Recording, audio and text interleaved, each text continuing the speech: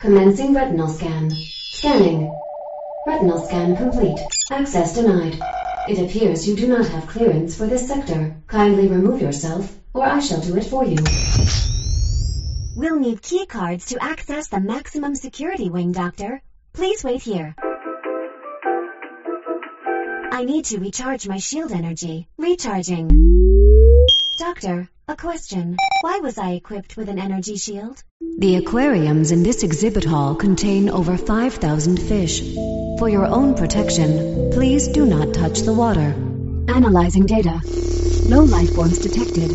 Location appears to be uninhabitable. Forgive my curiosity, sir, but what are we looking for? I'm sorry. That option is no longer available. Savages are at our gate. Have a nice day. Hello and welcome to Hello Gamer, the podcast. I'm your host, Abdullah, and with me today is Julia Nathanson. Hello, I am Julie Nathanson. Nice to meet you. First of all, awesome name, by the way. That's a pretty awesome name. Thank you. It sounds my given name. It sounds like a protagonist from a detective novel, like, or an action hero. Really? Really? Julie Nathanson sounds like a detective or like a... This is great. I've never been told that before, but now my entire awareness of my identity will shift. No, I mean, because it's because there was like that, wasn't there like that that period in the 90s when they had like really obscure, really weird like last names like Ryder, Matrix, Hawkins, and stuff like that, and then at some point like people noticed how outlandish those names got, and then they just toned them down to Smith. Right, John Smith. Somebody posted the other day, I want to say it might have been Alana Pierce, but I could be wrong, but somebody posted all the different characters Keanu Reeves has played with the word John in them, and it's shockingly a large list. Like it's really worth looking at.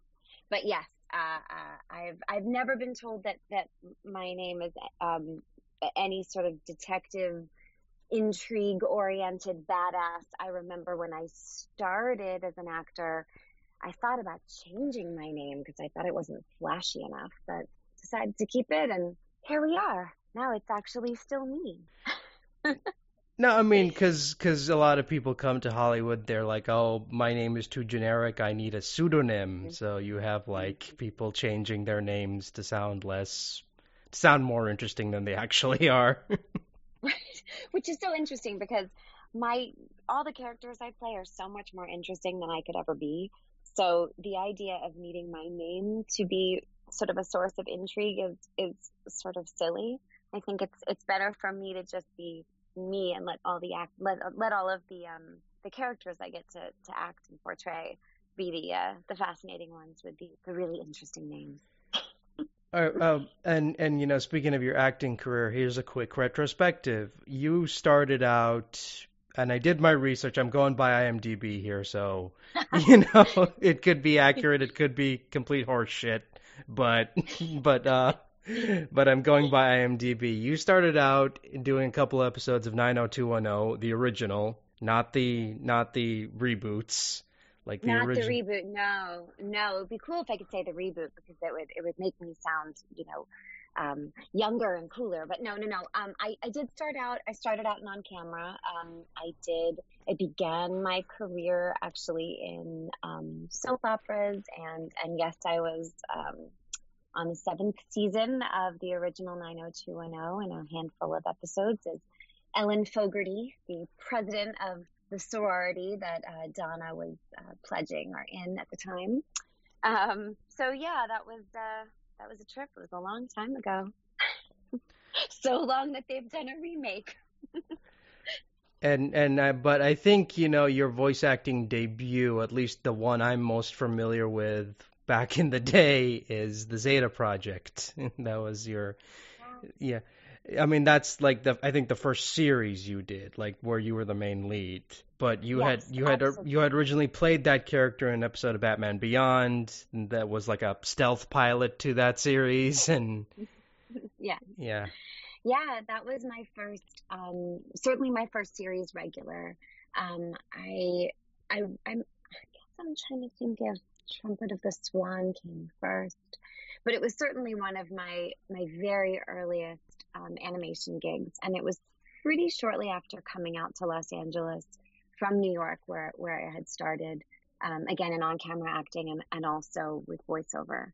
And I very much wanted to get into animation, and I was extremely excited to jump right in, and certainly to jump right in with DC was kind of dreamy. Of course, it's kind of sad. Like the show kind of fell into obscurity over the years, and it became a thing of, oh, this existed. Yeah, but it's funny, every once in a while someone will bring it up and, maybe at a convention or on a panel, and people are excited about it still. The fact that it was a spin-off of Batman Beyond, I think gave it a little extra street cred. And Dietrich Bader was just a really wonderful person to work with. He played Zeta on the Zeta Project, and I was his human 15-year-old sidekick, and we were on the lam. But it was really fun, and Bob Goodman, who created the show, is still a dear friend to this day. So it was a really wonderful formative experience for me. And I will always look back on that time with fondness. I guess the longevity and ratings or whatever, that sort of doesn't end up affecting my experience of it. I guess I have a little like a romanticized memory of it. Sitting, being directed by Andrea Romano and having all these wonderful guest stars coming in, and Michael Rosenbaum, just really wonderful people that I got to work with so early in my career. Weirdly enough, people who would also go on to do various other projects for DC over the years. Indeed. Yeah. No, man, I think, wasn't Michael Rosenbaum like the Flash as well during this time? Like he was the Flash and Lex Luthor at the time. So there you go. That is information I'm gonna leave to you to corroborate. Because it was 2001, right? Zeta Project, so I would imagine. Yeah, 2001, that was like when Justice League aired. The first Justice League Unlimited came. I didn't realize they were concurrent. That's really cool. Yeah, and the Zeta Project was the thing that brought me to Comic-Con for the first time, and I had never heard of it before. I didn't know what I was getting into. And that was, hey, we're going to send you to San Diego, and here's a shirt that's painted to look like your character. Throw that on and walk out on this stage in front of thousands of people and debut a cartoon. I was like, all right, that sounds like fun. I had no idea what I was getting into. And it was a blast. People seemed very excited about it, and it was, I don't know, kind of thrilling to be in that energy. Here we are. I don't know what it's like where you are right now, but we're still in a lockdown kind of situation due to COVID, and the idea of being around crowds, it just feels like, we're talking about ancient history, but I loved feeling the passion and excitement of all of the fans at Comic-Con, which is, something I've also enjoyed over the years since. I miss it. No, I mean, I think I mentioned this many, many times, and people are getting sick of it, but it's true. I miss cons. I miss that. I miss going to cons. I miss the convention circuit. I miss, just hanging out with voice actors, talking about whatever, bringing up an obscure role that they have never thought about for years, and they're like, why'd you bring that up? Well, that's kind of a cool thing too, because maybe there are roles and projects that we're asked about with more frequency, but there's always someone out there who remembers something obscure that I don't remember doing, and I sort of tap into the memory, and it's again that ripple effect. Sometimes we forget that once we jump into the water as a pebble, that faraway shores will still feel the undulations.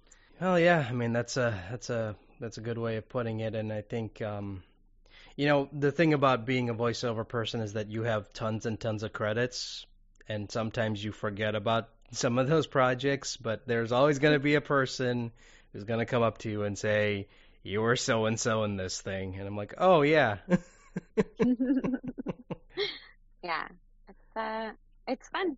It's all fun. I mean, it's all playtime, Abdullah. There. There's not a day when I don't, allow myself or intentionally lean into, feeling so grateful and so aware of how lucky I am to be able to do this work. It really does feel like playtime to me, and it, forces me to use my imagination, which is a favorite tool, and play and connect and have fun. And so, I frequently say, like, I can't believe they pay me for this. Are you sure you want to pay me today? They're like, yes. And it's really an honor to get to play a lot of these roles that have impacted so many people. And it's an interesting, like, dichotomy of the person and the characters they play, because you played some, like, really evil characters, and it's kind of hilarious listening to you talk, listening to various interviews you've done, and going, wow, she's a real chipper person for playing, like, really bloodthirsty characters. That's true, as I giggle. Yeah, I mean, as a human civilian person, with a name you think makes me sound like a detective, which I'm really going to run with after this. I definitely am known as being kind of sparkly, and usually have some kind of glittery thing on me or with me or around me.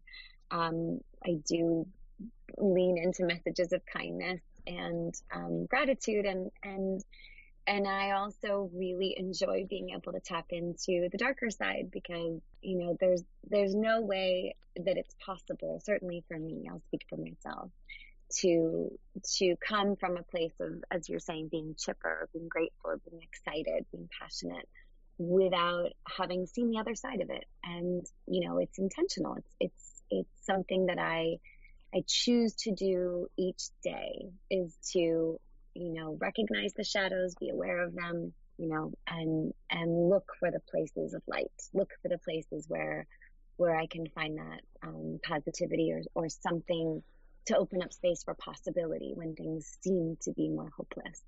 So I guess when I play really dark, evil, scary characters, I'm tapping into that place in me that I choose not to sort of ride with during my waking life, if that makes sense. But it really is, it's, the variety of characters I get to play is probably, it's usually my answer to the question, what's your favorite role you've ever played? For me, the reason I don't have an answer is that my favorite role is the quilt, the variety of roles I've gotten to play. And that's the most fun for me. So it's the age-old one of which child is your favorite? They're all my favorites. They're all my favorites. Well, but I mean, it certainly is that, right? Which, I understand why that almost sounds like a cop-out, like, you don't want to admit it's Marvel or it's DC or it's this, and it's actually, I just had this recently on another interview. I as an on-camera actor, I was acutely aware of how limited my options were as a performer, because I would be stereotyped for, my appearance, as people often are in on-camera work.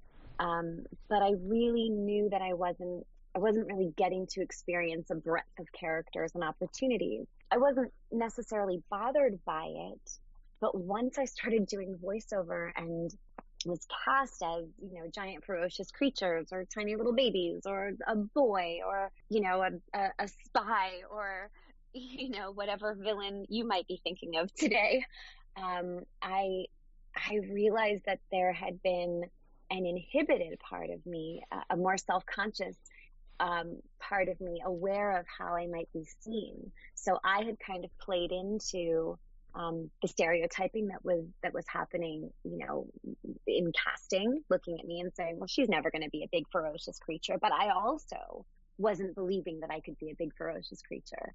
So behind the microphone in my little, my padded home studio where I spend most of my day every day. There, I don't have to think about, how do I look or how will I be perceived visually. That's the collaboration with so many incredible artists in games and cartoons. So that's, I think, why it's so meaningful to me that I don't really have a favorite character. I have a favorite experience, which is being able to play a variety of roles and not have to think about, how I'm representing the role visually. It's a very long-winded answer to your question.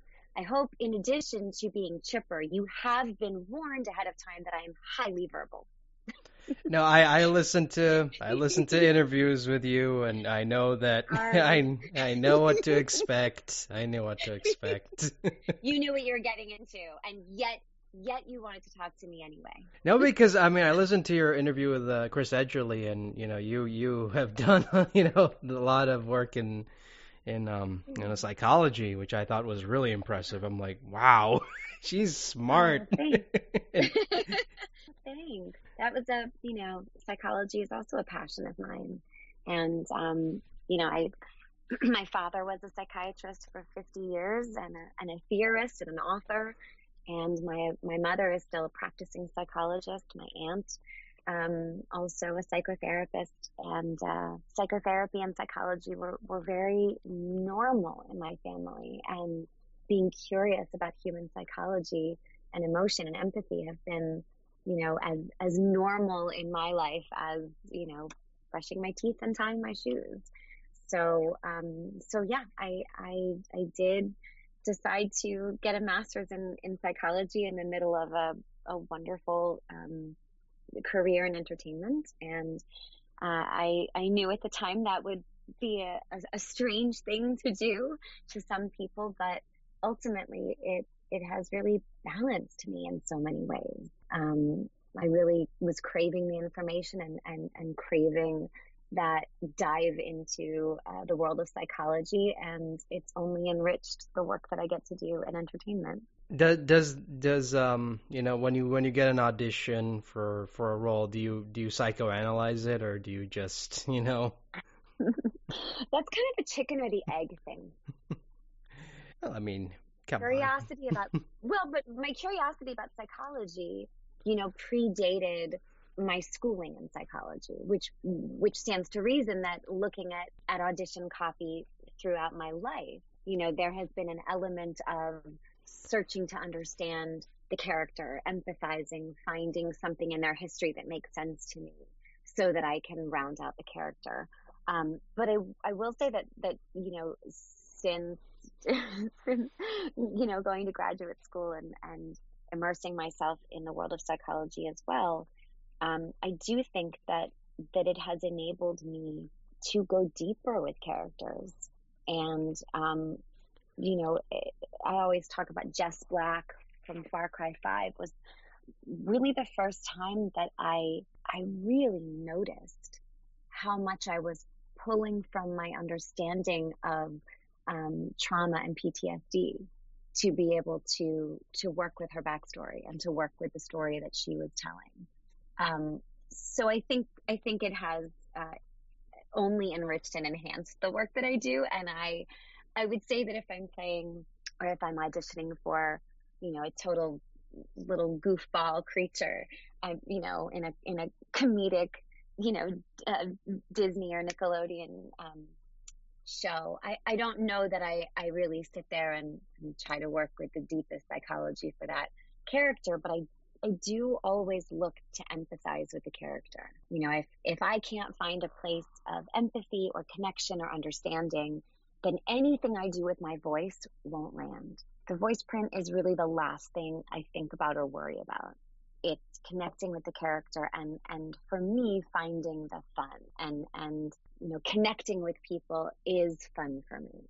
So when I say finding the fun, it's finding that moment where I feel connected to the character, I understand the character, or even a joke that the character makes sense to me. And it feels funny to me because I found clarity in who that person is. And that's when I know I found the character. Once I have that moment of joy, connection, fun, and then the rest of it flows. So I think there is an element of, looking to understand a character that actors are always doing. Um, so I don't know how totally different my process is from anyone else's. But I do know that empathy is a big part of it for me. I mean, I think I talked about this before, but I mean, if you're playing a completely evil character and you cannot empathize with them, then your performance isn't gonna be very good because you have failed to really convince me that you are that character because you cannot empathize with them because you're like, oh well, Yeah. they're just terrible. I don't want to put any effort into playing this despicable character. Well, actually, I mean, that's so interesting that you say that, because I think sometimes we can get uncomfortable showing that color, showing that part of ourselves. And so it can be, yeah, you haven't found the empathy. It can also be that you haven't found the empathy in yourself to be able to tap into a time that you were that angry or that you were feeling that disenfranchised. And it can be so uncomfortable that, we can become guarded as if that character, as if that villain that I'm supposed to play, is someone I don't want to associate with because I don't want to see something in myself. I do, I've been doing a little bit of voiceover coaching lately. Hadn't really been something I had planned to do, but a couple of different people and places have reached out to me to ask if I would do some coaching. I don't really do didactic teaching, like this is how you do voiceover. But I like doing on the fly corrections and watching someone work through a piece of copy and trying to help them find that space where it rings true. And sometimes I'll and I know this is part of the psychology background for me too, but I'll stop and I'll say, I don't know you, but you seem like, I have a feeling you're a really nice person and you really like that identity because you seem really uncomfortable here. How do you feel about playing a character who is that rageful? And the person might say, well, I feel it's, I can't connect to it. I just feel like I have to, act like an angry person. And so I'll stop. And it doesn't really have to do with the copy or the character. I want to work with that person around tapping into a space where they can actually connect with getting that angry or getting that upset or feeling that disenfranchised, and then go back to the character, and then it sails. I mean, I always found it interesting, like, an actor's mindset of whenever they play like a really despicable character and show a side that they normally didn't show previously in other projects. I always find it fascinating. Like, I don't know if that's just me, but No, I mean, honestly, a compliment, every once in a while someone will say, I had no idea that was you. And that's always fun for me because it's not about disguising my voice necessarily. It's about maybe somebody not knowing that then it doesn't have to be the evil villain side. But yeah, it's really fun. I keep saying that, but it is. Well, I mean, I think it's a good thing because when you watch play a lot of video games and watch a lot of TV shows, you kind of start to know who's voicing who because you guys work on so many different projects and you just go, oh, that's so and so, oh, that's so and so, oh, that's so and so. But I think it's much more fun when you find out, oh, Julie Nathanson was Silver Banshee, and I did not know that. Well, yeah, I mean, my goodness, she's so far away from my normal voice print. But I have to tell you, sometimes we voice actors play the same game. And in my house, I have a son, and and sometimes we'll watch Peabody and Sherman is a favorite in this house. And it's just, first of all, my one of my closest friends is Kari Wahlgren, so of course my kid knows Kari too. And he has gotten to the point where he can pick her out in episodes and be like, that's Kari, that one right there, that's the old lady, and this one over here, Ada Lovelace, also Kari. And so it becomes a game. And there was one night we were watching, and I was so dumped trying to figure out who was playing Edgar Allan Poe. I could not figure it out, and it was such a great portrayal, and I was like, I've got to know who this is. It has to be someone I know. and I couldn't figure it out. I finally looked it up, and it was my dear friend Steve Bloom. And I was so surprised. It was just a different voice print for him. It was higher, and it was just a great portrayal. And I texted him, and I was like, "You're amazing. You just did this great job, and we didn't know it was you." And that joy still happens when it's your job. It's, I like to play the guessing game. It's fun to figure out. I think my kid does that with Courtney Taylor too. She's another dear friend who'd be like, "I think that's Courtney," and I'll be like, "All right, let's look it up. Let's see." No, I mean, because I had that experience as well. Like, I mean, when Owl House aired and, Lilith came out, and I had trouble putting two and two together. I'm like, holy crap, that was Sissy. I know Sissy. She's amazing. She's wonderful. She's another dear friend. It at some point, I'm sure it seems bizarre to watch, voice actors interact with each other on social media, but we, so many of us really are dear friends, and it is as close a community as it seems to be, and we really do lift each other up. I was, just talking to a friend about Sissy just the other day. She has a trailer for a new game that just came out. I wish I could think of the name of it. I'll try to think of it, but her voice is all over this cinematic trailer, and it's so rich and so sophisticated and so beautiful. And she's also just a really wonderful person. I think, I know there certainly can be exceptions to every rule, but I do wonder if there's something about the voiceover world that attracts people whose egos are a little bit less attached to what they're doing, but it's a lot of really good people, and I feel incredibly lucky to know them and to work with them. Do you miss the group records in studios in the So before much. times? So much. I really, really, really do. And I'm a pretty social creature. I'm an only child. I certainly know how to spend time by myself. I enjoy traveling by myself. I enjoy doing things and resetting in an alone space. But I really do love interacting with other people, and especially in those group records. Avengers was always such a fun recording session, and so many wonderful characters, and by characters I mean my friends, coming in with their personalities. Roger Craig Smith making jokes in the corner, and being such a funny and wonderful human, and getting to play with Laura Bailey, and it's really a very special experience to be able to do that. And now working from home, it's so unusual to have other actors on the line. I do so much of my work just alone over these past, 8 or 9 months. I've been working on a podcast series called Rideshare, the series. It's a show being produced by Digital Sky, and it's actually a hybrid. It's audio podcast, but they also do something on YouTube that has a little bit of a visual, almost like a comic book look to it, just with almost like animatic drawings. And that has been so much fun because, I get to hear the other actors, and we're really playing off of each other. And Eric Martzoff, who plays the lead, Keith, is wonderful, and we've got a great rapport. We've never met in person.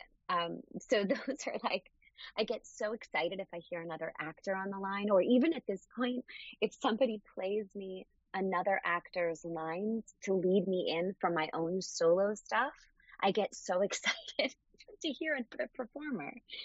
So yeah, I've done a lot of really cool projects during this time of COVID, and I keep thinking about how much I crave being able to see people and hug them and shake hands, and yet I'm still steeped in gratitude that we get to do this work. It's been a Herculean effort on the part of so many people in the audio community and game development, animation, to be able to to make our home studios work. So, insofar as we're able to do these recordings, solo or not, it's been a collaborative process, but I do miss seeing all the faces. I do miss, going into the booth, and I still have, I should tell him this, I still have a drawing. Where is it? It's right here on my desk. Not that you can see it, but I'm going to find it anyway. I keep this drawing, there it is, that Scott Menville left me in the booth one day. I think we were working on My Sims up in San Francisco, and I went into my session and there was this drawing of Scott Menville that he made a drawing of himself with a little bubble that says, Julie Nathanson is a Simlish goddess. And even just knowing that there was someone who was just in the booth who was a friend of mine who left me a note, I miss that too. I have it right here on my desk. Not that you can see it. That's pretty sweet. I won't lie. I mean, I'm usually like a cynic when it comes to that sort of stuff, but I'm like, okay, that's pretty heartwarming. Yeah. Well, like I said, it's a really good group of people. Nolan North and I used to leave each other notes. We were doing an early game that I did was Ape Escape 3, and we would, trade in and out of the booth and leave each other funny little notes. God, that's going way back. That's like, what, 1999 or so? I don't know. Could it be? I guess it could be. That would be odd just because it was... Because I think that was like one of his first voiceover video game roles, if I remember correctly. So, yeah. Now I'm going to look it up. Hold on. Now I really want to look it up. Because I remember he talked about, I'm listening to him talk about his early work, and I think he mentioned like Ape Escape being one of his first works. So there you go. Well, it says here, looking it up on the Googles, it says 2005. It says 2005. I think that's right. Let's see. Yep, 2005. Oh, okay. I'm way off. I'm terrible. That's okay. No, it's okay. But I wanted to make sure that I wasn't speaking. But yeah, that was an early, certainly one of the earlier games that I did. No, I mean, because you kind of forget like most of these people were around during the 2000s, and I kind of, that period of gaming just kind of is not like I'm not, I don't remember that much of it because that was the period of time that I went to that period where I stopped playing video games, so I missed out on a lot of stuff, and I had no idea. And I am aware that Courtney Taylor made her video game debut in Destroy All Humans. I am aware of that.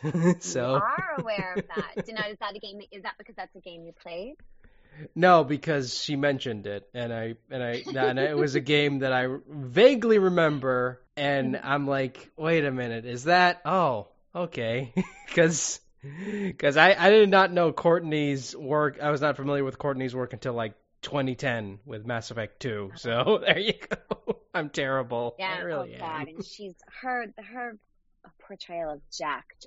Oh my God, it's so good. She's phenomenal. Yeah, she's great. And do you play a lot of games now? Oh, well, of course. I play a lot of video games, and I know a lot of people, and I'm that nerd who, whenever I hear someone do a really good performance, I'm like, who is that? I gotta look that up. And we appreciate it. No, but I play a lot of video games. I mean, I did. God, if we had done this podcast back in 2018 when I was still playing Call of Duty Black Ops, I would have been much more excited about that franchise than I am now. Oh, really? Well, I don't know. I mean, I have to say, Cold War. I'm admittedly biased, but Black Ops Cold War, has been pretty incredible to work on. And the fact that, they've entrusted me to play Samantha Maxis as an adult has been, a wild journey and really, really wonderful. And I'm really proud of that game. I think people are enjoying it, and I don't know. I'd love to drag you back into that world because I'm very excited about it. No, I kind of think it's great that they cast you as Samantha in her, as a kid and as an adult, because it's very rare to have an actor play the same character in video games throughout an entire period of their life. The only exception being Roger Craig Smith in as Ezio in Assassin's Creed. That is the only exception up until now. And why? Oh, that I see. So he did get to do that, is what you're saying. Yeah. Okay. He was the only exception until now, apparently, because there you go. Two peas in a pod. There you go. He's such a great human. Yeah, I know.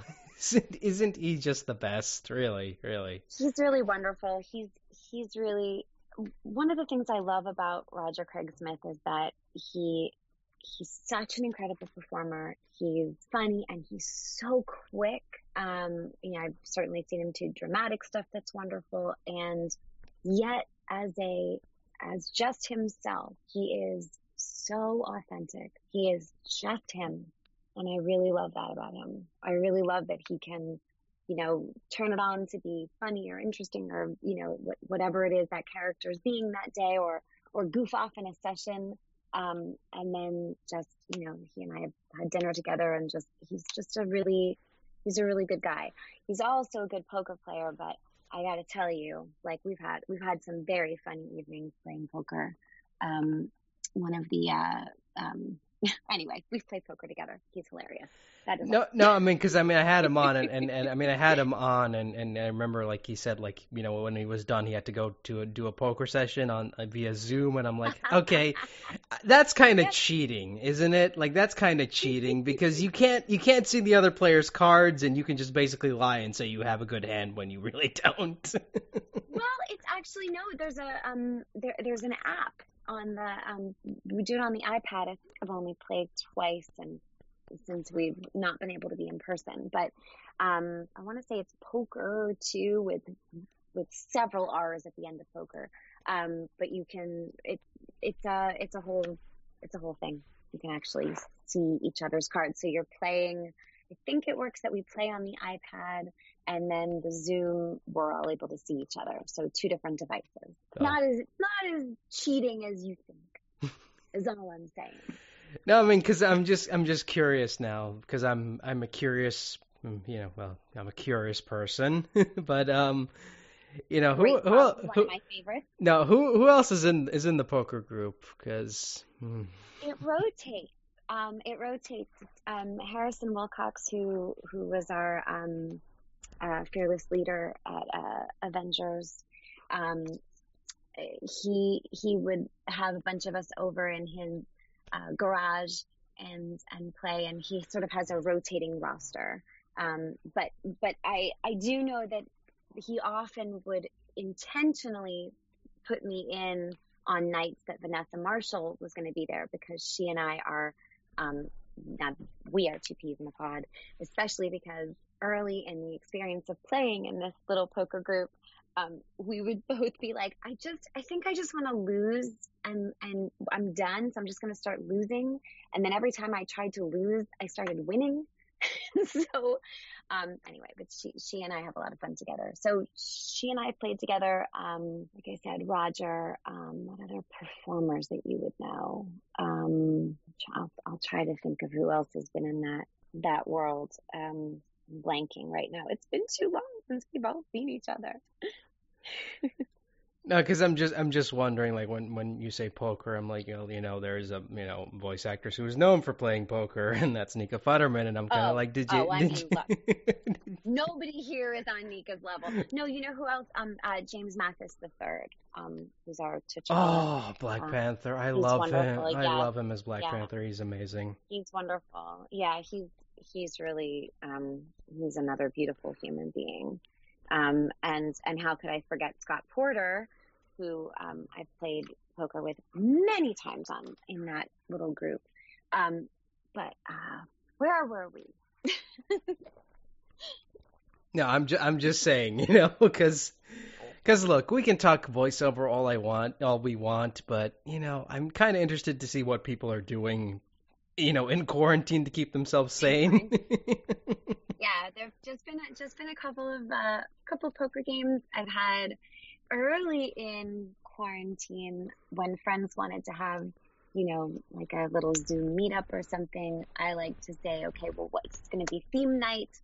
So I would ask people to dress up because I felt like, it's more fun, put on a costume, do something silly. I've kind of waned in my requests for costuming and theme nights at this point, but I should probably start that up again. But since I got a dog during quarantine, now I look for doggy play dates, which can be very socially distanced. So, meet up someplace outside and let the doggies play, and everybody wears masks and we shout to each other across whatever the yard may be. That's a nice thing to pass the time, but certainly it's challenging too, trying to figure out things that will amuse my child that is not available on an iPad. It's very tough. Oh yeah, because What are you doing to amuse yourself during this time? Well, I mean, podcasting, that's one.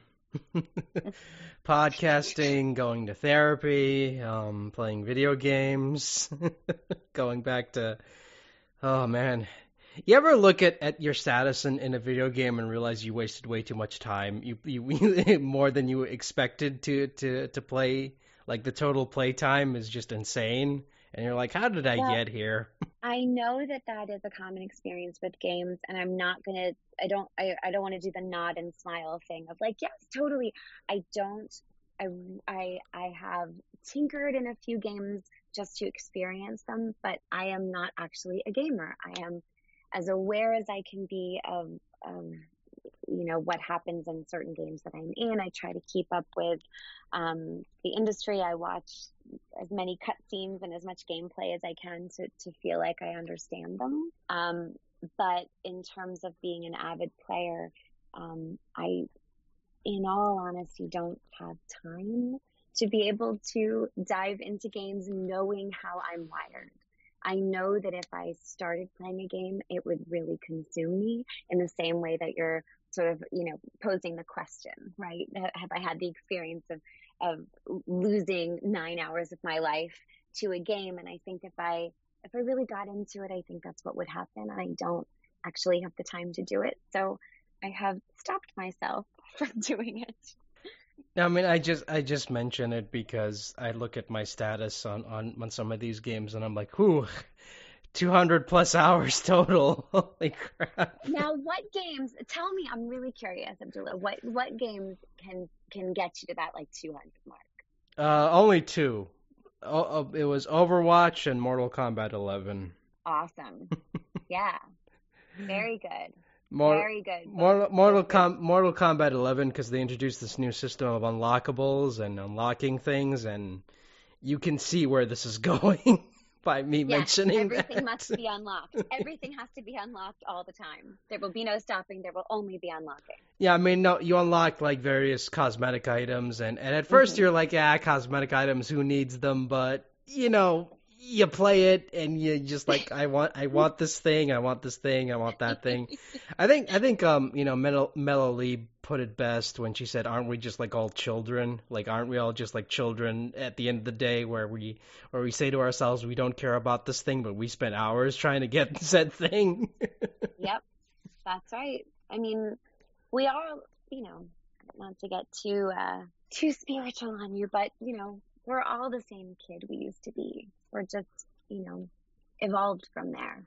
So that's why playtime as a voice actor is so fun for me, and also something that I think is beautiful about games. We get to just sort of return to that space of, playing pretend and all the stuff that we get to do as voice actors. I think gamers get to do playing games, pretending that you are someone else, diving into that experience and adventuring forward. That's what we do when we have a script in front of us, and that's what gamers get to do when they are experiencing a game. I mean, and I'm not saying this like as it's a a derogatory thing. I'm not saying it as a negative, but I mean, I enjoy playing these games for hours on end because honestly, this year has been just a complete nightmare for me, and any form of escapism is kind of good for me right now because, you know. I'm really sorry. It's been so tough. I know it's been hard for so many people in so many ways. And, in addition to, the the greater arc of things that have been tough, quarantine lockdown being a major one, there's also been the context of our own lives. So I'm sorry that this has been such a tough year for you. I hope it gets better. I mean, I kind of wish, but it's just you live in, this whole thing has just affected us, and affected me in a very negative way, and I mean, I'm used to, I mean, I've always been used to being, a very socially distant person. I'm used to being like an introvert, but even at some point, being stuck at home for like a month under like total lockdown just kind of it breaks you. It really does, and it sucks because when you're a type of person who doesn't really have that many friends and not a lot of people to talk to on a regular basis, it really breaks you. It like really breaks you. Really, really I'm really breaks sorry. you. And I would imagine that being able to connect with people on the podcast is like a way of reaching out and sort of bringing community to you. And that is, I think, one of the things that I guess technology has allowed us to maintain during this time is some semblance of connectedness. But I'm sorry that your world doesn't feel as social as you'd like, and I hope that changes too. Yeah, I mean, it's just it's been real rough, and especially the depression and anxiety builds up, and yeah, yeah. I'm sorry. No, it's fine. It's fine. It's I mean, I had like a really that's what therapy's for. I'm very grateful for my therapist, and the fact that she's able to see me under these circumstances in person. It really helps. It really helps because I kind of need to go someplace to just to vent out my frustrations and everything. I'm really glad that you have someone that you can trust and open up to and process stuff with and look for solutions or even hope where it's possible. This really has been a singularly difficult, painful time, and finding those ways to hold on to your resilience, that's the name of the game right now. That's its own game, right? It's finding those times to be able to increase your health and be able to last a little bit longer through a difficult challenge, so that you can get to the next level, right? How did I do? How'd I do? I do okay? Yeah. Yeah. I mean, that's all any of us can do right now is just like pull through, hope to move forward, even if it's hard, even if it's hard. Yeah. Yeah. Well, look, if you are a person who plays games, and it sounds like you are, I really do. I think the gamification of feeling better can be really useful.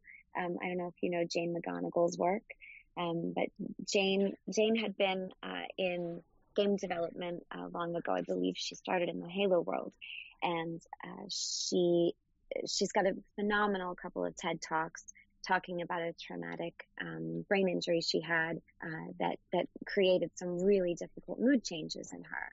And from there, she started to gamify her own well-being, giving herself extra points for taking a walk around the block or connecting with a friend or making sure that she's, doing something that would potentially improve her mood and move her out of what sounds like, was a depressing time for her. And she created Super Better from this, which is an app that has you sort of set your own goals. And really gamify feeling better.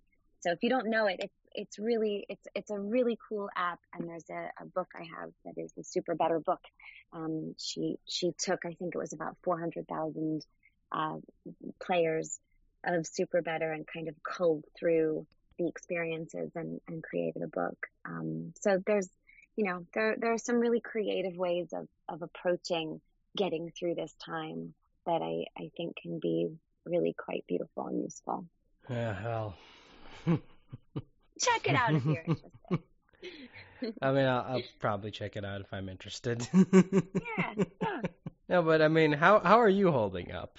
I feel like I said, I'm in a grateful place. I'm absolutely missing connecting with humans, and I miss my family far away very much. And I'm really aware of how lucky I am to be able to continue recording exciting projects and lean into creativity and imagination at a time when our reality has been so fraught. So I think under the circumstances, I think I'm holding up pretty well.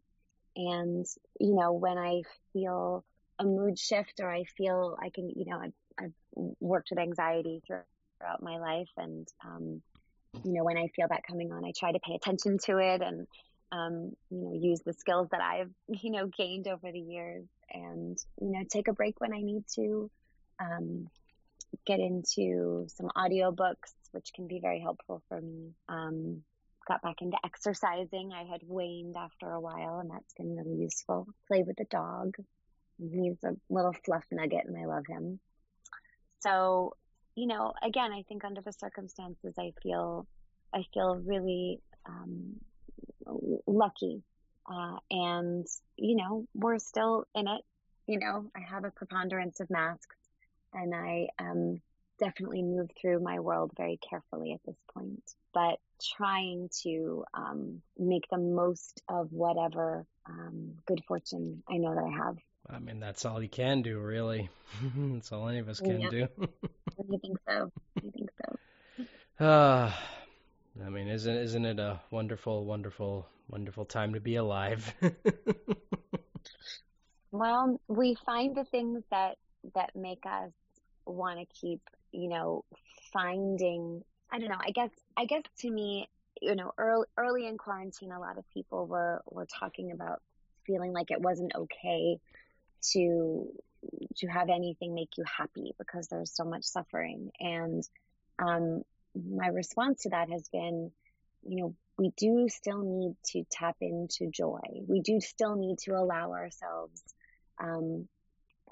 things that could make us inspired or make us feel happy, because those are the things that galvanize us and remind us why we want to thrive. So while we can have empathy for those who are suffering and we can help however we are wired or able to do so, connect however we can, I also think it's okay to find moments to be able to laugh, find things that stories that you want to connect with, people that you want to reach out to is one thing, but also, listening to music that puts a smile on your face. So, I try to keep track of those things for myself and tap into them when I need to. I mean, I do that as well. Like, I usually just find any songs that I really like and listen to them again that I know that are, uplifting, in a way. Great. Yeah, that's great. I mean, it really is, being able to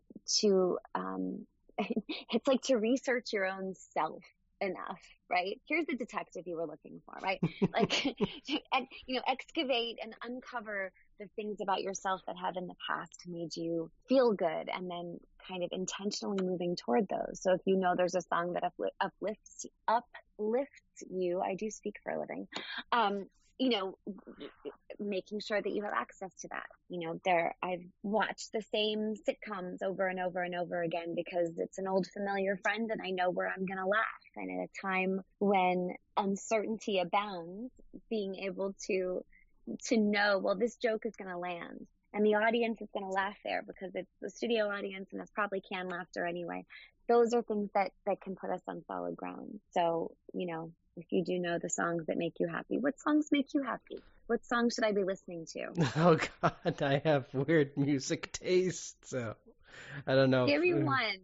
Are you comfortable telling me one? I don't want to put you on the spot too much. I mean, define happy though. Like Look, you're talking define. to a person who, let's break it down here. You were talking to a person who, when I was in undergraduate school and I wanted to, work out on whatever it was at the time, a Stairmaster or something, I would put on my Sesame Street album and I would work out to like Rubber Ducky just because I thought it was funny and quirky and silly, and that put a smile on my face. The alphabet song, Abkadefki tickle the knock pursue with his. I would do that on the Stairmaster. So it can't be any more ridiculous than me working out to Big Bird, can it?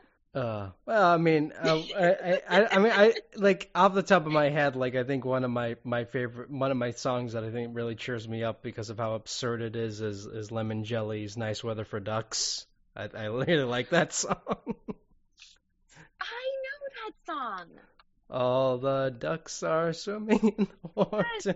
Why do I know that song? Do I know that song?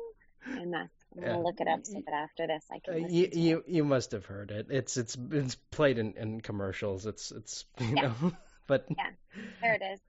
Okay, now I'm playing it. Yep. Okay, got it. Yep. Okay, good. I'm gonna listen to that. That'll be the thing that makes me smile later. Okay. Thank you. See how we share the joy. No, I mean that's I guess we're friends now because I mean whenever someone asks me to send them stuff that they usually don't want to be sent or aren't familiar with, they're like, well, I guess we're friends now. Too bad. I guess we're friends now. There you go. Nice weather for ducks. I'm gonna be listening to it later. No, but I think that's kind of weird, like working out to Big Bird. That's an image I never thought I would have to envision someone doing. Well, I have never claimed to be a normal person. Never one. I mean, and I also listen to a lot of like, God, this is weird. This is so weird, but you ever listen to something to pump you up, to get you really excited, to get you real hyped up? I'm just wondering. Sure. Absolutely. Okay, Absolutely. so there's this project called, there's this like death metal, not death metal project, a thrash metal, speed metal project called, pretty sure you've heard of it, but Austrian Death Machine, which is a parody of Arnold Schwarzenegger movies. I have not heard of this. It's basically like, imagine every Arnold Schwarzenegger quote being turned into a speed metal, thrash metal song. And that's Austrian Death Machine. And it's amazing. That will be the second thing I listen to later this evening when we are finished talking. I have written it down. I am excessively excited about this. And if you want real heavy stuff, that's really it. And if you just want something weird to listen to Death Grips, because Death Grips is awesome and they're amazing. And just Death Grips. All right, got it. So from Sesame Street to Death Grips. Welcome to the podcast. From Sesame Street to Death Grips. A lot of people are gonna laugh at that. That's the quote of the episode.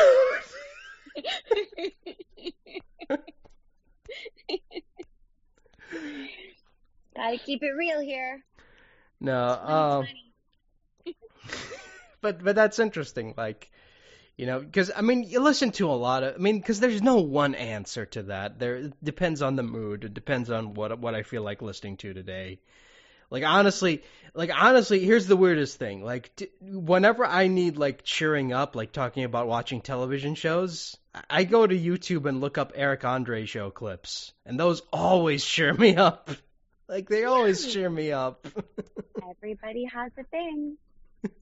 Everybody has a thing, right? I'll tell you mine. My thing to look up when I need to be cheered up, or for me, it doesn't have to be about laughing. It can be, again, reminders of hope and possibility. Okay? We've been talking for a little while now. You figure that makes sense. Yeah, I know. So for me, the thing that I need, a reminder of light. I love to look up on YouTube I could start crying talking about it, footage of people who are colorblind, who have been offered the Enchroma glasses, and they see color for the first time. And those videos make me cry with joy. I love watching people see color for the first time in their lives.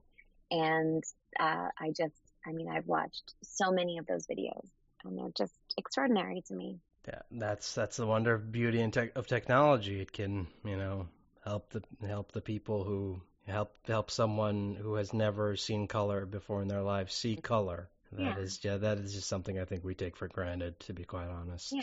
And I wouldn't, certainly, I would never say that, any person who can't see color has to or should anything like that at all. It would be, if someone has wanted to, right? And here's an opportunity, seeing this person experience it for the first time is just, there's a flood of joy. And then I end up, really the colors around me look different after that, right? They look brighter. They're sort of standing out more. And then that is a very hopeful experience for me. So there, you've shared Austrian Death Machine, and I have shared the glory of seeing colors. Perfect. Yeah. Sharing is caring, after all. Caring is caring. So what do you do in your downtime when you're not in a session or playing with your dog or whatever? Like, what do you do for me time, as is what they call it, I guess? Well, I tend to turn playtime into productivity, and that's, I think, part and parcel to how I'm wired and being a particularly driven person. So whereas writing could be a pastime, I've also, worked as a writer. So if I have free time, I'm either, reading or listening to a book. It could be something about psychology that would interest me, or, a fiction work that might be in the same genre as something that I'm working on writing at the time. And that tends to be something that again, I wouldn't call it a hobby. It's also something that has been part of my professional life. But that is definitely something that I do when I have space and room for it. I do a lot of reading. And I guess, when I can, there's a couple of beautiful places I like to walk in Los Angeles. I like to find places that seem like, oh, I sound just as chipper as you're thinking, but I like to find places to walk around that feel like a fairy glen, like an enchanted forest. So there are a couple of places I like to visit, just sort of walk around and try to connect to that space. And I guess, that question of what do you do for fun? I do like to be social. I like to spend some time with my friends. I like to travel when that's possible in the world. My family lives still on the East Coast, so far away. So when I have time, I like to visit them, or if they're here visiting me, I like to really try to connect as much as possible with them.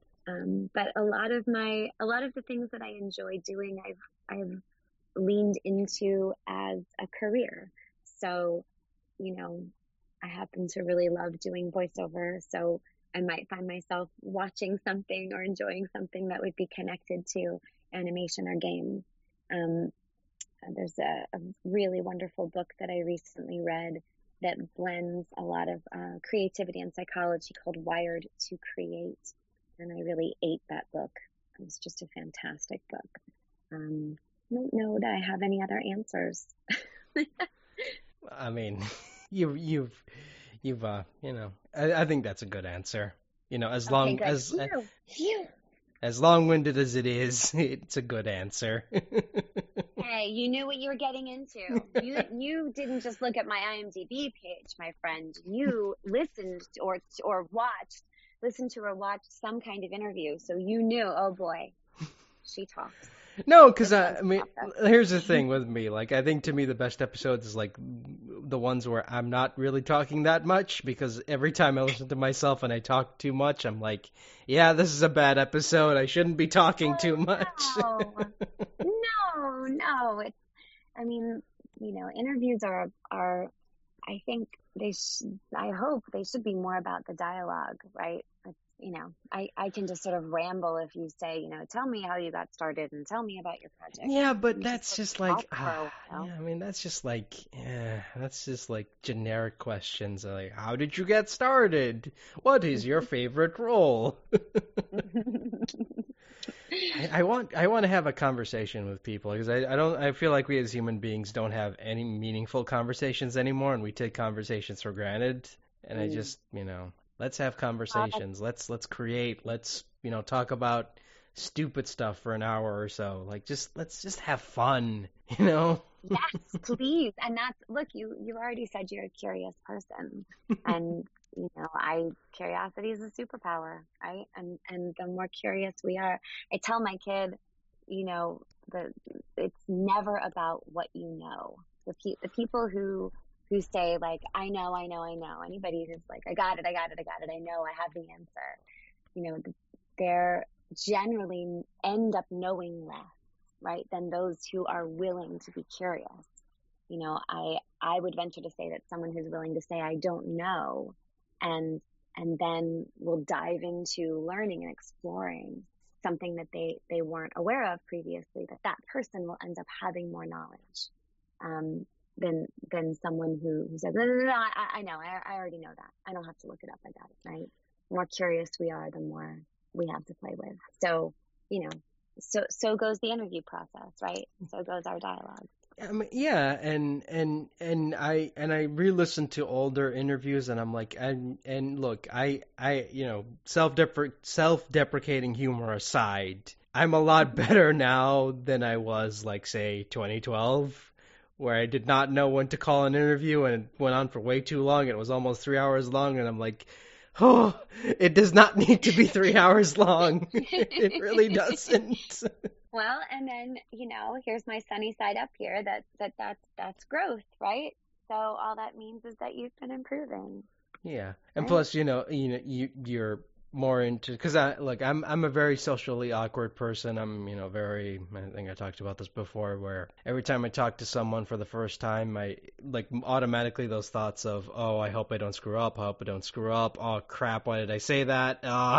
Just go through my head, and if I listen back to an interview and say, okay, I did a great job on that, I'm happy with that, then that's all that matters. But if I re-listen to something and I'm like, oh, this is awkward, I don't want to listen to this anymore. But but I We mean, are our own worst critics. but I mean that's life, because I've had people come up to me and say, I loved an episode that you didn't really like doing, and I'm like, oh, okay, cool. Good. It's good that you found joy in something that I personally didn't find that I personally thought sucked. So Right. And that's, you might be critical of how performed that interview, but you were able to give someone else joy. So that, again, that's connected. It may not be social in terms of, going to a party, but you're contributing to a conversation, right? You're contributing to someone else's experience listening to you talking to someone they wanted to learn more about, right? yeah. So it's social at a distance. How about that? It's a different kind of social distancing, right? Oh yeah, and as with everything, you get better the more you do it. Like you don't get, I did not start out getting all these people on day one. I had to work my way up to it and get at a level, get to a point in my life where I felt comfortable enough to reach out to big name people and say, hey, yeah, I do this podcast, blah blah blah blah. Because it's hard. It really is hard. Because you're just a speck of many other nameless people on the internet, and you're like, you don't know if they're gonna say yes or no. And for I everyone, don't think you're a speck. You're not a speck. You're a whole human person with a lot of curiosity and creativity, and you are not a speck. Nobody's a speck. We can lose perspective sometimes, and I'm sure we can all think that we're, the center of our own universe, and we can also make the mistake of thinking that we don't matter, but everybody actually does. you're not a speck. Well, yeah. What was that Bill Nye Bill Nye bit where he's like, "What's the matter, Bill? Everything is matter." Right, right. God, I love that bit. I don't know why. Don't know why that makes me laugh, but it always does. See, that can go on your laughter list. That can go on your list along with death grips, right? Death grips. Did I say it right? I can't read my handwriting. Yeah. It's plural, right? Not just death grip. Death grips. Death I want to grips. make sure I can read the S. Great. I want to make sure I can read the S at the end of it. So that goes on there. So the Bill Nye matter thing makes you laugh and makes you smile, as does death grips. Oh boy, I'm just like, look, I don't know if I mean, I know you're on Twitter, but I just want to see like what your reaction to Death Grips is like when you listen to it for the first time, because they're not an easy band to get into. Let's just say that. Okay. Like okay. Is there a specific song by the Death Grips that you'd like me to listen to? Well, which one sounds the more normal one? That's the question. You should make me listen to the one that's not normal. I mean, if you have got the opportunity. God. In the direction of something ridiculous. God, there are a lot. Like just Google Death Grips and you'll find like a lot of, because some songs are intense, some songs are weird, some songs are just really out there. I will randomly choose one song after I listen to a song about the Ducks, which I've listened to before but I can't remember, and Austrian Death Machine, Death Grips. Listen, my playlist is getting very exciting.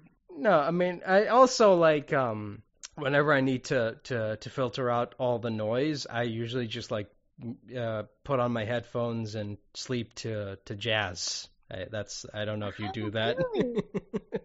Wow, really? I don't know if you do that, but I find that it's very relaxing when I'm like really stressed out and really when the anxiety is like taking over. I just like put on my headphones and just listen to. I love that. Just listen to Thelonious Monk or whoever. I love that you know that. Yeah, I certainly do have music that I return to when I need to kind of ground myself, and decrease anxiety. I find that it's stuff that I listened to long ago. It's interesting, but my mother is, in addition to being a psychologist, she's a blues harmonica player. So if there are times that if I hear a harmonica in a song, it can be very comforting for me, because it sounds like my mom's voice or something. So less jazz for me and more blues for me. Okay, I mean that makes sense. I mean it's not for everyone, but that's what I do. I think that, no, I mean, I was just thinking that there's always a connection between jazz and blues, although don't tell my mom, she always errs on the side of blues. But no, I mean, I think that's kind of lovely, again, that you know what might lift your mood, or at least actually soothe you and lull you into sleep. But to be fair though, I think jazz is it sounds a lot better played live than it is pre-recorded, but that's just me. That's my hot take, so. That's the hot take? Yeah. Okay, got it. Because you listening to a band play live is a much more different experience than listening to them, pre-recorded, because it's more raw, I think. Well, then I will, let's see, is it her? Hold on. There was somebody, was it Cassandra Wilson? I think I was listening to Cassandra Wilson and fell asleep once because it was just so soothing. Because Cassandra Wilson. Anyway, Sesame Street, Death Grips. Where should we go next, Abdullah? I mean, do you have to call it, or do you got? I've got a few more minutes. Well, I mean, we'll eventually just talk about any upcoming projects you might have coming up the pipeline, and where can people find you on social media? Oh, your least favorite. You don't even want to say those words. Oh, Do you you have no. other non voiceover questions? Because I'll do that at the end if you want. But did you have other No, questions? non-voiceover questions. Or Okay. voiceover questions that are less I know you don't like the ones that Oh, are oh, always oh, so oh. I yeah, I wanted to talk to ask, me. I wanted to ask this. Do you get weirded out watching yourself in stuff? Because I know No, some people don't like that. Because I I do know. not get weirded out at all. I don't get if it's voiceover, I do not at all get weirded out. I don't. I find it fun. I get excited to see things. I will look up if I might write down and say, oh, this episode of something it was fun to record. I'm curious, and I might even seek it out to see how it turned out. Some of that is that I'm always wanting to learn and improve. So I don't shy away from looking to see if I screwed up because I want to be able to improve upon it. But I also find it really fun to see how everything came together. Again, I lean toward collaboration. So what I do is, only one tiny part of creating a show or a story or a game. So speaking of projects, right? So World of Warcraft, Shadowlands just launched today, and I, finally got to share that I play Clea, and she's a really wonderful character, and it's been a phenomenal experience working with the Blizzard team and playing Clea, and somebody said on Twitter, like, oh, you made this character or something. I'm like, no. Thank you. But this is like the writers created this character, and I would have gone on and on. You have so many artists and designers, producers, creators, writers who come together to make this. And then I sort of pepper in my voice and certainly, yes, perform the character and perform the scenes and the experience. But that is all collaboration. So one of the reasons I do like to watch things that I've been in and will actually seek them out to watch and listen is that I'm really struck by and moved by the collaboration, right? Especially if it's something that I got to voice in the early stages, right? So I laid down the original tracks for something and then my voice is shipped off somewhere else for the animators to work through and try to create something. And, then I come in for an ADR session and loop in my voice so the efforts make sense. And I get to watch what the animators felt the affect on my character's face would be because of how I performed that line. And that's a collaboration too. So, man, I am long-winded. I do not get weirded out watching myself there. I should just answer really simply. That'll be it. From now on, I'll just do yes or no answers. All right, Never going to happen. Lightning round? Okay, yeah, let's do it. lightning round. Favorite Star Wars character? Go. Well, okay, so here's the thing. I'm sitting underneath a painting of Rey, so it would be hard for me not to immediately go for Rey. I will always love Leia, and I will never let go of my love for Leia, and I also fell in love with Rey. So I have a painting of her and her speeder and her saber right behind me as I'm talking to you. So that's my lightning round. That's terrible. I answered with 1,000 words. Losing lightning round. Okay, try it again. Coffee or tea? Coffee. Favorite type of drink? I mean, are we talking like, see, I can't do lightning round. Lemonade. Coconut water. I don't know. Favorite Kari Walgren role? I love my friend so much. I always say Chelsea from Fish Hooks because she's just hilarious and wonderful. Damn it, I'm still talking. Go on. Favorite Tom Kenny role? My favorite. But I mean, I kind of gotta go with SpongeBob. I mean, that's just SpongeBob. What role you want? Which role do you want to play if you were given a chance to? Can I pass? I think I broke Julie. You broke Julie. You broke Julie. That was it. Because I can't do it with lightning round because there's no quick answer. I don't know. I want to play a marshmallow. I don't know. Just say Wonder Woman. Marshmallow. Well, that's what's right. That's the thing. How did you know? Why are you listening to my brain? No, because here's the thing. I don't want to replace any of these incredible actresses who have played these roles. So if it's an existing role, I want to keep honoring that person's performance. Would I like to play a Wonder Woman-like character? Of course. Of course I want to play a strong warrior hero, right? But again, I mean, Courtney Taylor has played this role and Susan Eisenberg has played this role, Rachel Kinsey. There are so many women who have voiced her in wonderful ways. So that question always stumps me because I just want to keep honoring the work that my friends have done. I am terrible at lightning round. We have learned something very important. Lightning round, I think that's my kryptonite. Guys, if you want to invite Julie to your podcast, don't do lightning round. Don't do lightning round. I'm so bad at this. Now I feel bad. I'm like, we'll do lightning round. It's fun, and you're like, no, I don't know. No, it's great. I'm thrilled to make fun of myself and make a fool of myself. Let's do more of that. I already told you I worked out to Sesame Street. We can only go up from here.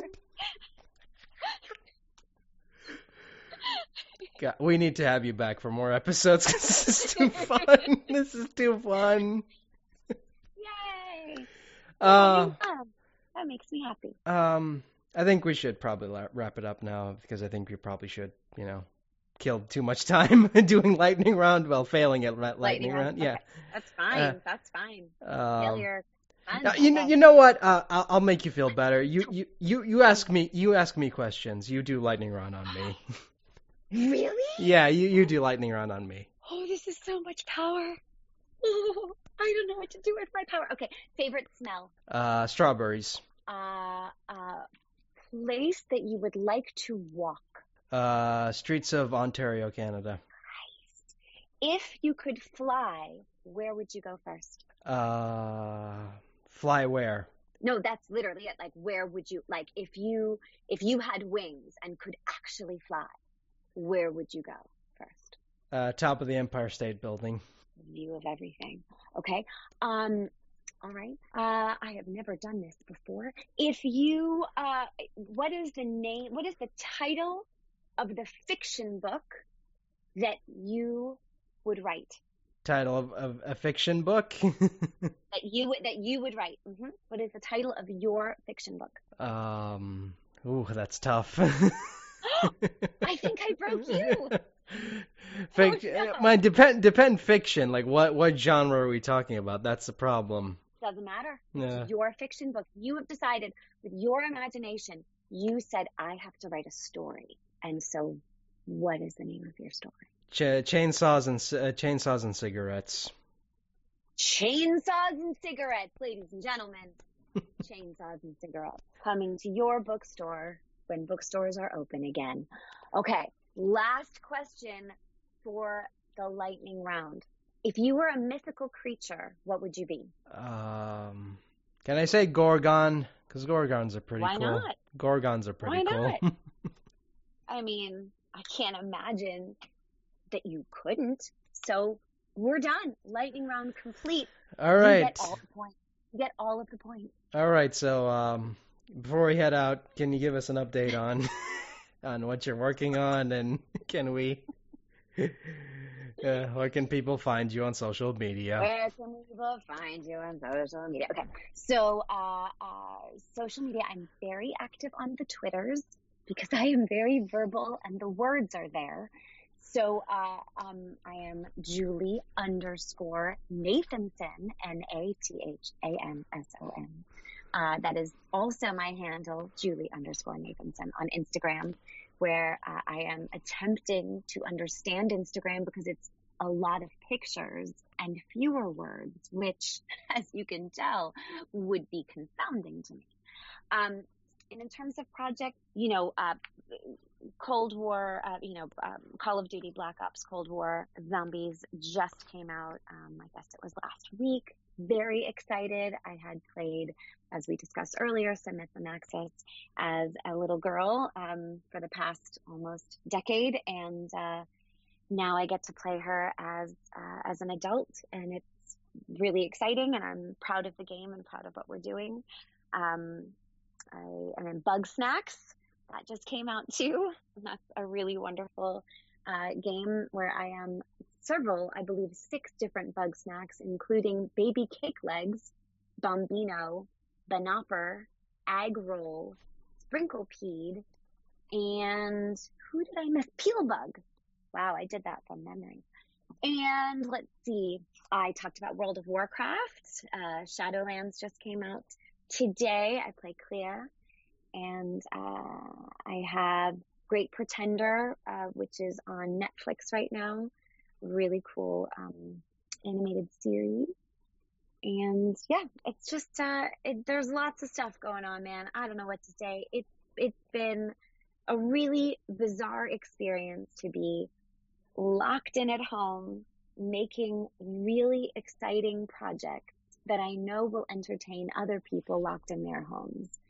And gotten to work on some pretty amazing projects, some that have yet to come out, and ones that I hope will help entertain and distract people and maybe go on their list of things that make them feel more joyful, just like Death Grips makes you joyful.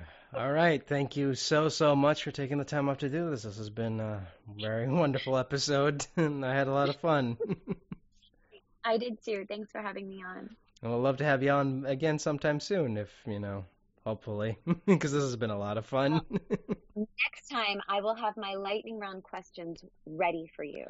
I'm very excited. I'm going to start my list now. All right. Thanks you so much. I'll talk to you later. Bye-bye. Bye.